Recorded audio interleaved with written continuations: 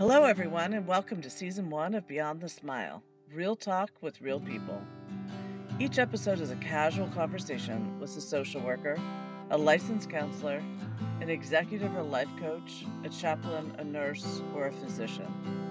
My goal is to find out what truly happens after their client or patient leaves or the professional goes home. What is behind the smile and what does life really look like?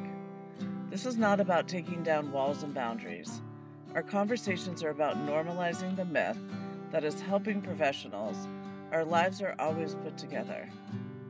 This podcast is about accepting that we are human first, professional second. We all have hardship and struggles as humans, no matter what we do in our day job. It is about time we come together and talk about our common humanity instead of living in the shame of what we hide from others. This podcast isn't perfect. There are errors and dogs barking and misstated words and probably even made up words along the way. But there's also honesty and truth with some truly, truly amazing and perfect people. So let's not wait anymore. Here's today's episode of Beyond the Smile, Real Talk with Real People. I hope you enjoy and that you're able to realize you are truly not alone. Okay, welcome everybody to another episode of Beyond the Smile, Real Talk with Real People. And today I have one of my favorite people here today, Miss Nina Johnston. Welcome, Nina. Thank you. Fun to be here. It's so fun to have you. So want to start a little bit with learning about your background. And I know some of your background, but, as far as why you chose to enter the field of social work, what attracted you to it and what are you doing now with your degree? Okay. So full disclosure, I ended up at the School of Social Work by accident. I think we all did, but go on. I was beginning my senior year in college, finished my credits, or I'd finished my requirements, and was meeting with my advisor and said, so I don't really want to spend the next year doing basket weaving. And then with a major in psychology and a minor in dance. But I was very clear I didn't want to go into research. And so they suggested that I apply to the School of Social Work. So I was in school in Washington University in St. Louis, and the George Thorne Brown School of Social Work was there. And ironically, that had been the library I had chosen as an undergraduate to study in.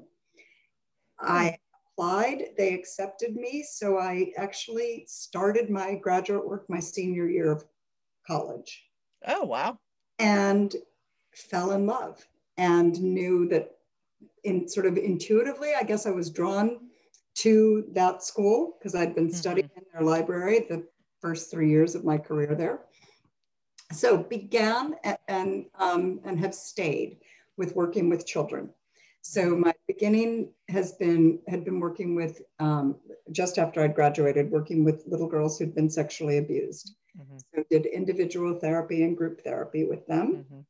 Then I moved to working in and running the children's units in a private psychiatric hospital. So I had three to 12-year-olds there.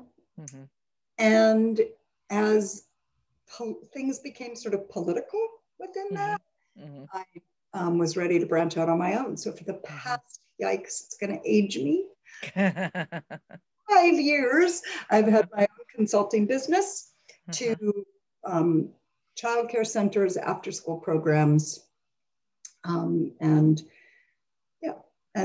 private schools, some Montessori schools. So I love it. I love the flexibility that an MSW can give people, that you can sample so many different areas. So I've primarily stuck with families and children and the developmental ages and stages.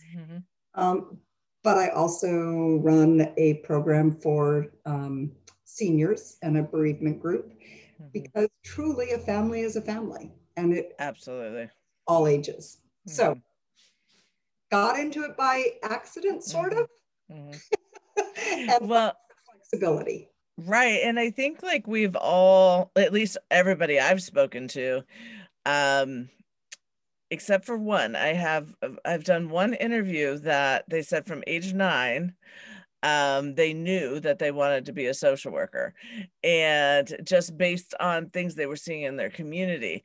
But everybody else I've spoken to, it has been I started out as this and then I kind of fell into this, my story included, and I can't imagine myself doing anything else at all. And so I think it's divine intervention. It's, the way things are supposed to be, and it all falls into place at the end of the day. It was a calling. Yes, absolutely. It's your calling and your purpose. Yes. Yep. So what do you feel has been one of the biggest challenges for you throughout your social work journey, whether it be in the consultation side or even in the agency side prior to that? To keep in check the wish to fix.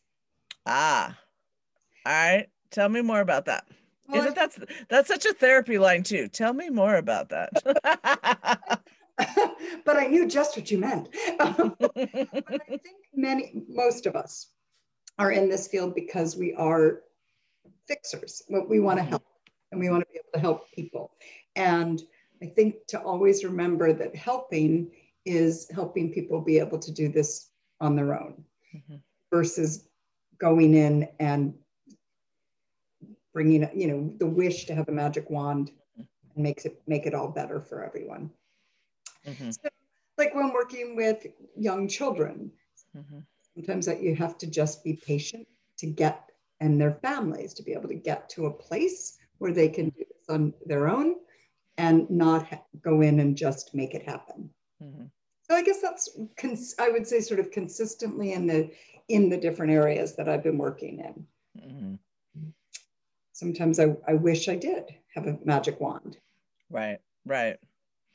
And I've told clients many times over the years that, my magic wand was on back order.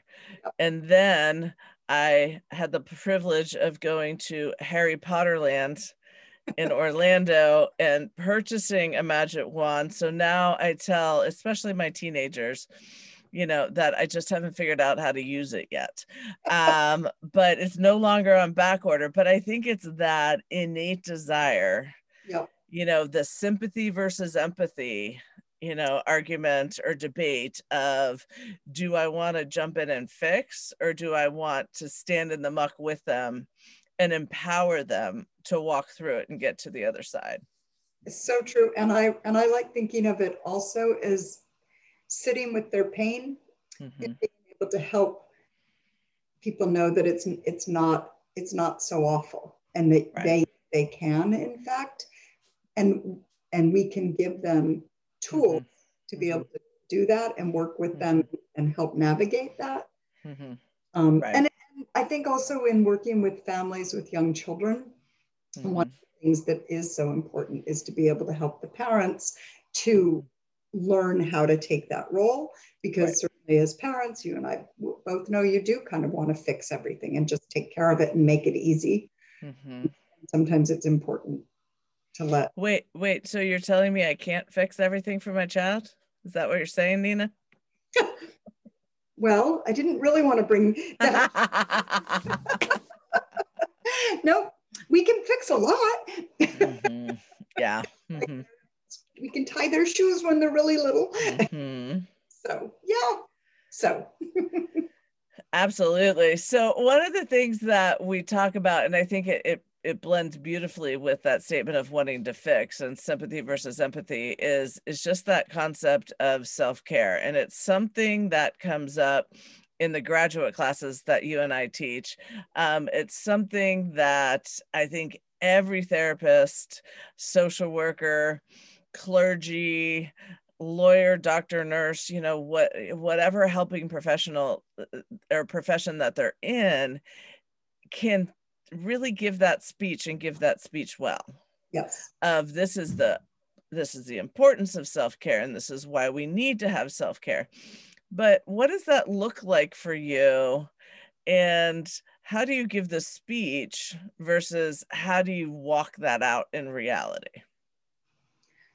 So you may or may not like this answer.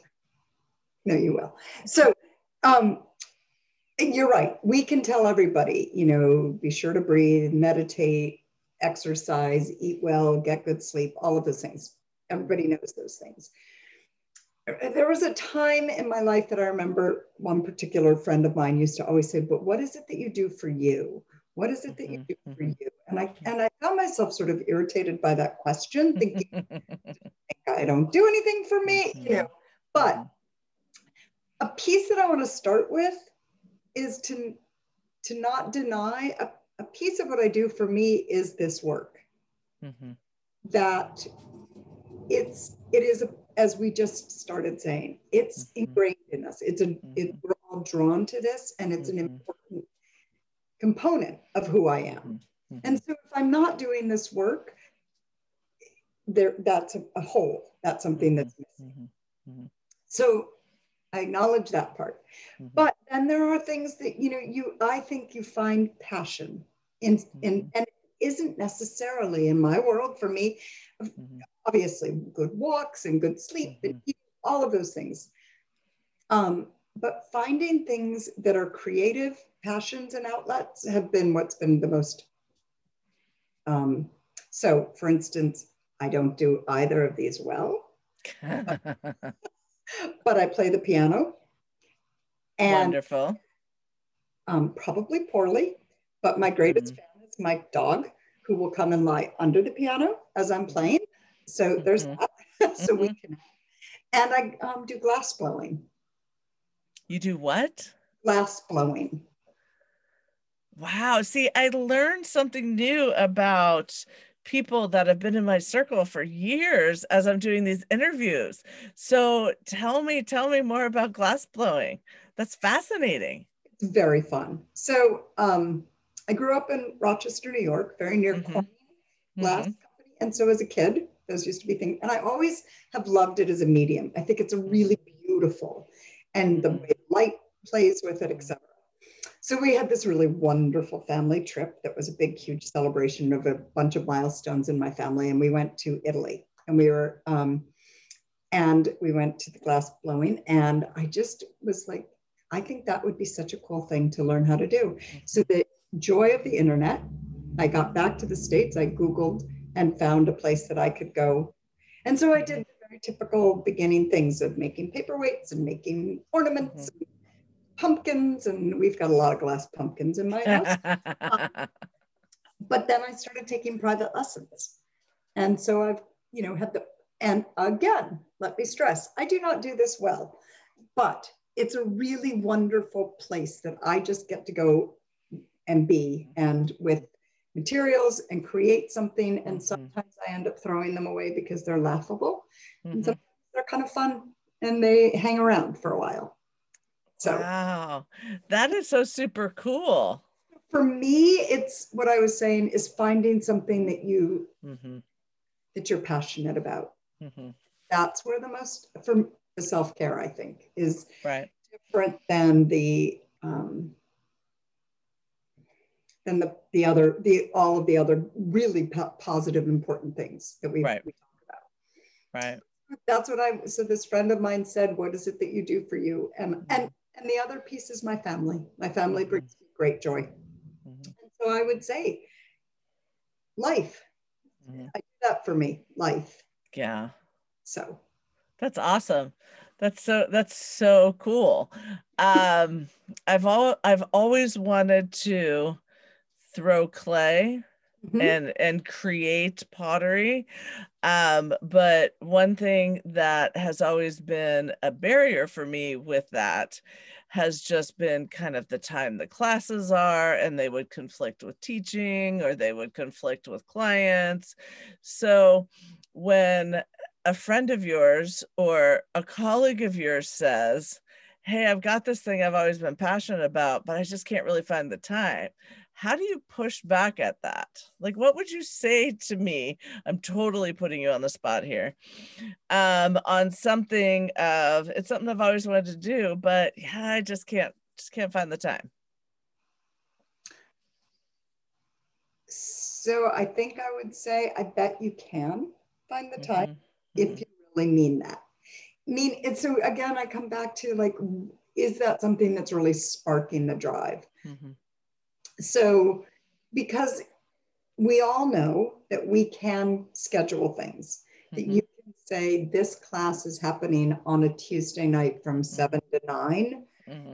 And if it's not a class, because we both know those are stuck. Yeah, right about now, yes. We also know there's a month off between classes, and that, there are breaks.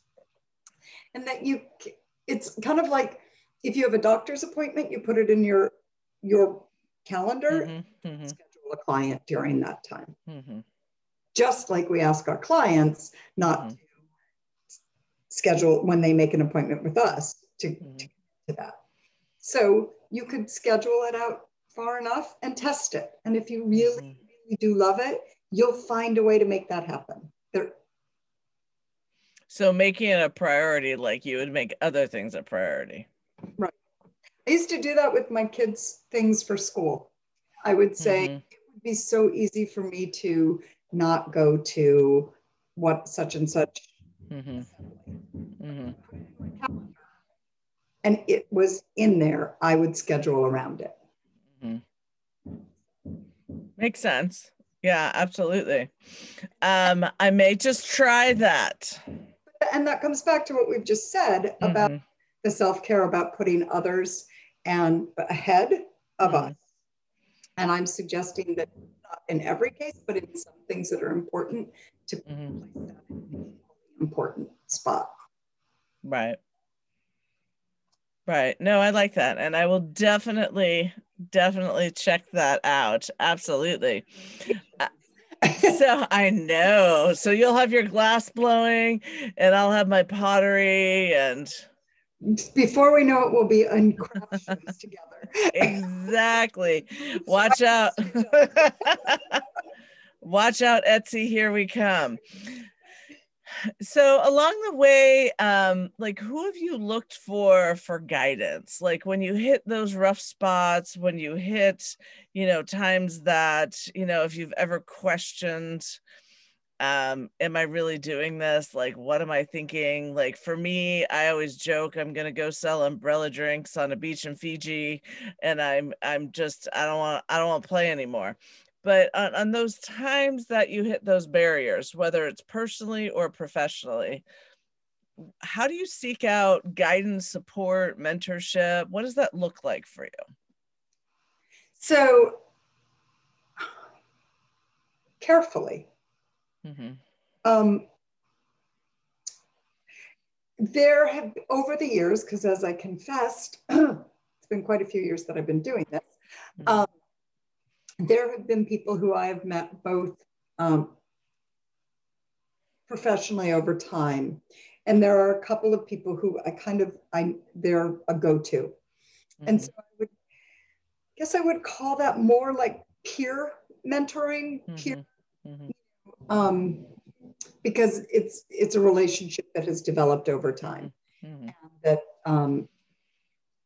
so one is a social worker, one is, I believe her master's is in counseling, but owns and operates a residential program of her own. And, and so, and those are people who it feels like a safe place that's removed from my day in, day out business, but have grown with me as my business has grown with me. So know it. So it's almost like you can pick up the phone and finish the conversation without having to give all of the background. Right. So for me, but that took a long time to develop. So back at the beginning, it was obviously supervisors and people who,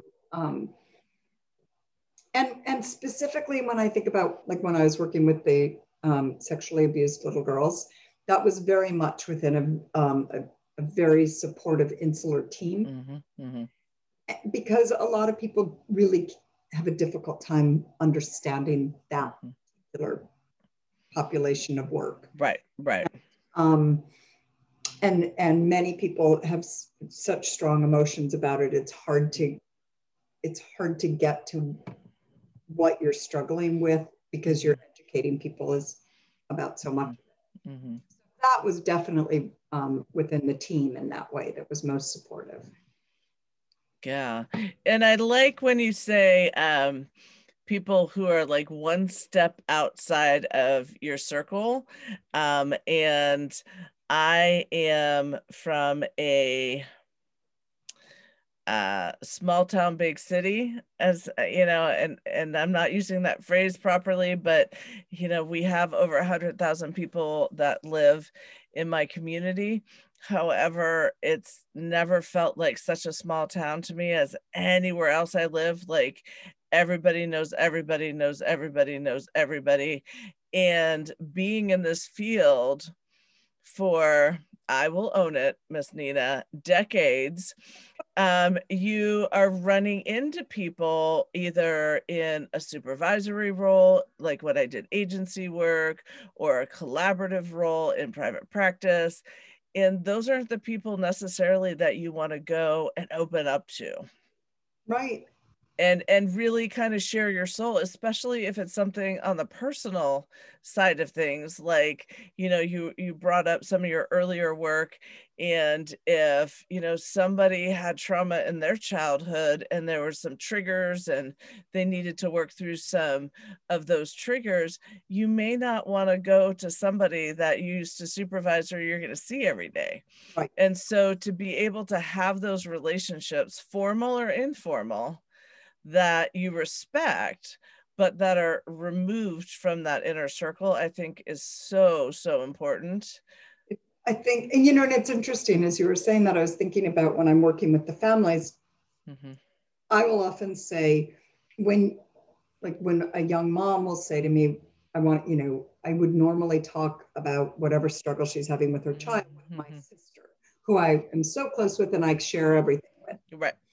But when it comes to an issue about their child or behavioral issues, they don't want to. And I say, well, I understand that. You don't want to be sitting at the dinner table at Thanksgiving dinner and say, have your sister look at you and go, oh, I see what you're talking about. Right. So it's that same sort of thing that sometimes we do need to create just a little bit of distance to be able to feel safe and be vulnerable ourselves. Yeah, absolutely. And I think the ability to be vulnerable ourselves and to name that shame piece, you know, that we're hiding behind, that if left unchecked could very easily sort of morph into this imposter syndrome, burnout, whatever, because, you know, secrets are what hold us back. And shame is a secret that creates that barrier to hold you back. So to have that person you can be vulnerable with, whether it's a therapist, whether it's a coach, whether it's a trusted colleague that you have this mutual exchange with, but isn't local, I think is just invaluable. And you and I could talk about the implications of COVID on mental health probably for the next 5 days if we had the time.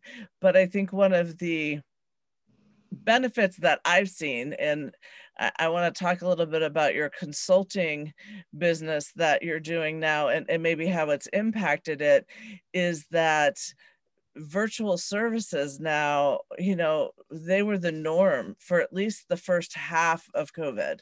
Now that we're kind of, I would love to say at the end, but we'll get there someday. But now that we're on the second side of things, some people are back in person. A lot of my clients are like, hey, I kind of like this virtual thing, but it's also allowed me to expand into different states, which, working with helping professionals, having clients in California, we're never going to cross professional paths.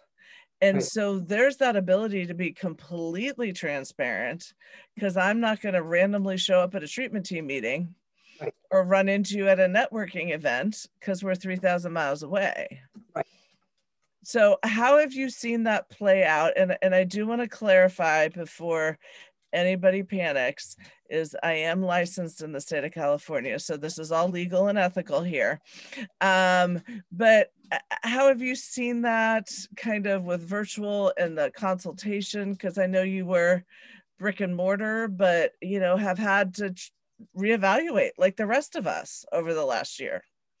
So the piece that really has changed, and I haven't been able to, and I hope will come back, is in the brick and mortar piece of the work that I did with the observation in the classroom, to be able to go and with parental permission, of course, to go into a classroom and see a child in their setting. Obviously, I'm not going to be in and out of schools at this time. However, I have been able to maintain trainings and consultations with staff on how to best meet the needs of the children in the classroom setting as they've been able to describe them to me. So truly that speaks to their experience. In some ways it doesn't even really, what's most important is how they're handling situations there and how they're perceiving and moving forward from them. And so we have been able to do just, like all of us, get on Zoom and have a conversation. And then also parents I've been able to meet with.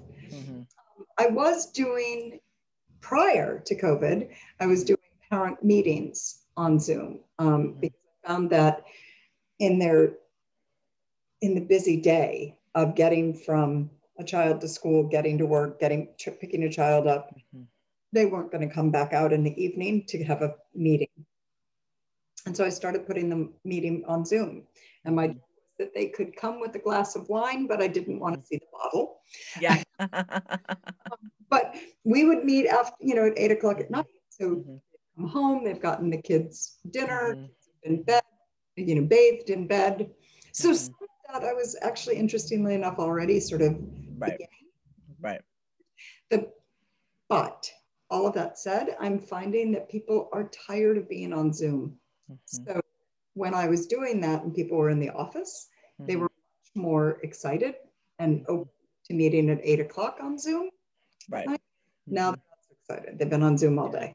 So yeah, funny how that has had actually a flip-flop experience. So. Right.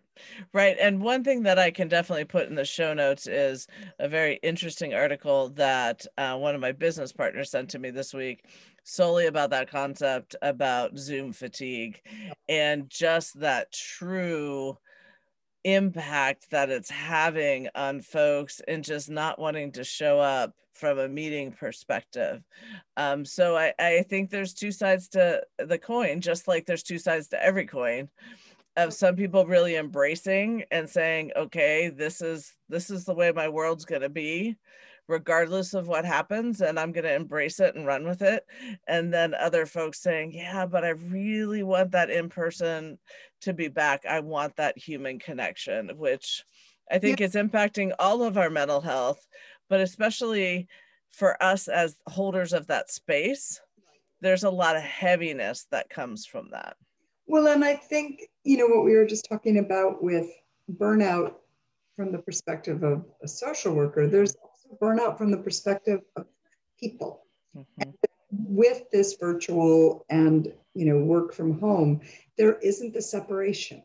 There is the rinse out your coffee cup, turn it over, and then you're done and you're going home. It isn't clear anymore. It's all getting so blurred. Right. That having meetings at 8 o'clock at night doesn't feel different. It feels like more of the same. Correct. So I'm sort of trying to obviously pay attention to that. So I worry about the isolation that parents are feeling in that way, because a way to reach them is a way that they're burnt out. Correct. So. Correct. Well, yeah, and just a little sort of Melissa tidbit that I always like to throw in periodically without being asked is that, in the beginning of this whole process, I think my mindset was, Well, I'm not doing anything anyway. So if somebody wants to meet at 9 o'clock at night, because that's when their kids go to bed, periodically, not consistently, but periodically, I'm like, well, I'm just hanging out at home. Why not?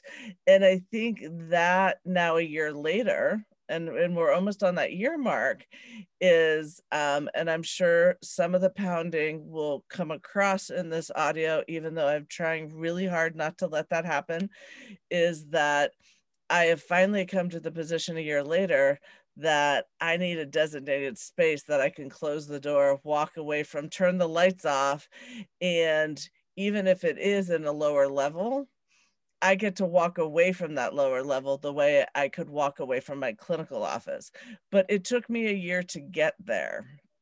And I think a lot of people either don't have that luxury or don't have that awareness that, hey, we've got to change things up, because this heaviness and exhaustion, it isn't going to go away if we continue to do the same things over and over again. So one of the things that I've been talking with parents about, but with all of us, is it's almost like, well, what I've said to parents is a way to signal to their children that they're at work is to have some part of their outfit be a visual cue.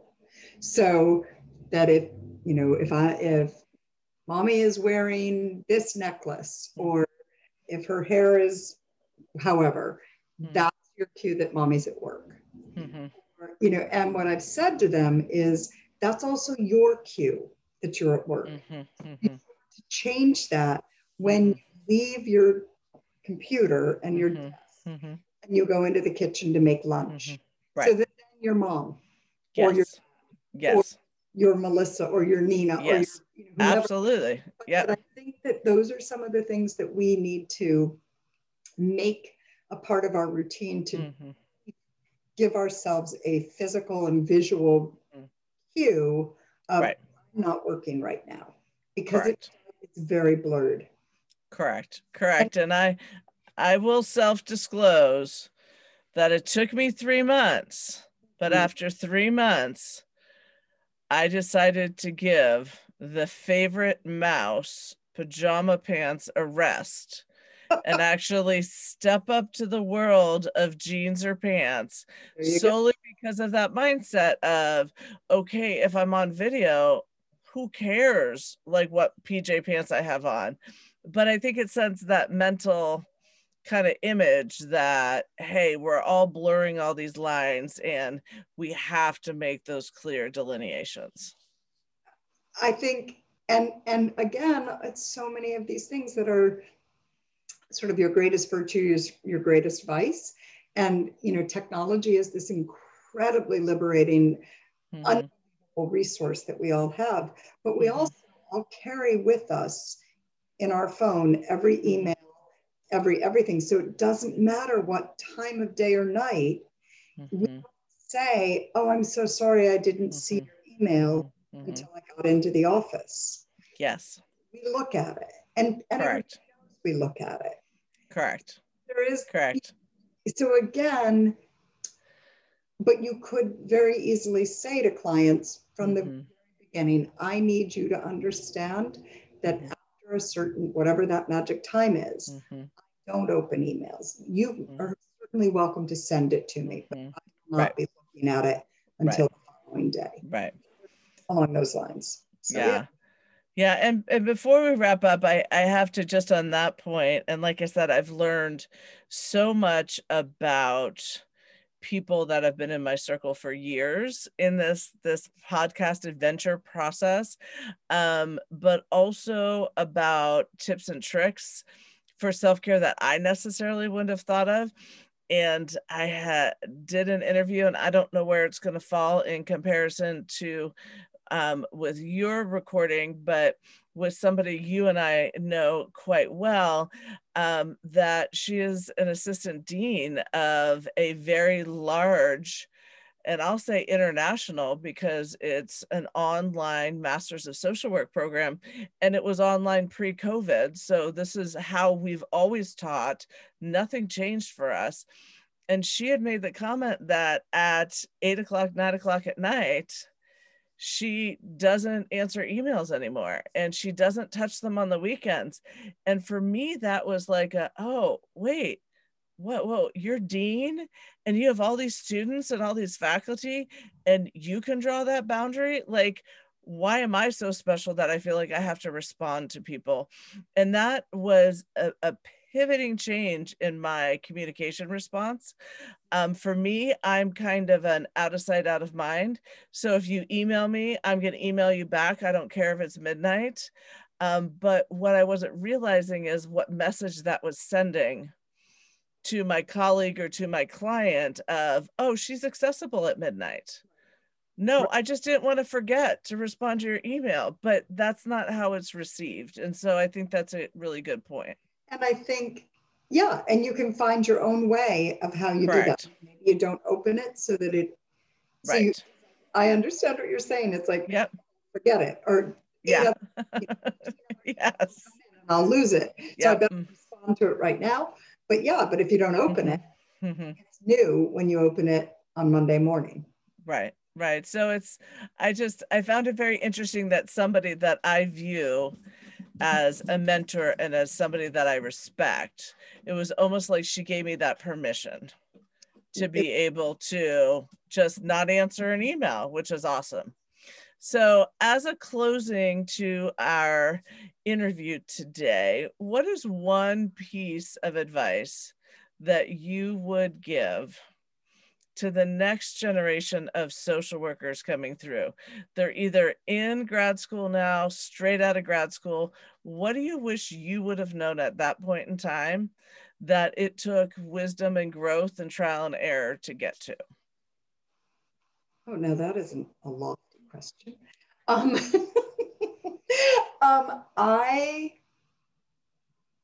think that, and you and I do this with our students, but I believe it. I think the greatest thing to remember and gift that we can give to people coming into the field is to take the personal pressure off of yourself of having the answers. And to, as I said earlier, it's okay to sit with somebody with their pain. You don't, it's not your job to take it all away. It's okay to sit with somebody and say, let's figure that out. Let's work on that. I don't, you know, but I think, and I think this comes with being in the field for as long as you are, you sometimes even feel more so, I should have the answer. Right. And it's okay to not have the answer right away, and to be able to give people the message that you're going to stick with it, with through it. And I think that, because I do think that sometimes people feel like, oh my gosh, now I'm in this profession, I need to have all of the answers. It can be as simple as you may not have the right referral. Right. And that you need to look into it. You know, so. Well, yeah, and I think that's just a very important closing point. Is I also think it shows your common humanity, because if you and I have answers to absolutely every problem that we're given, then it almost models to our clients that they need to have the answers for every question we ask or problem they're thrown. And the reality is none of us have all the answers, and we just kind of, I don't want to say fake it as we go along, but we figure it out as we go along. And answers because we're being asked a question and not, and that's not thoughtful. I always saying that when kids are little, we ask them so many questions. Like, what color is that? What, how many fingers? You know, what letter is this?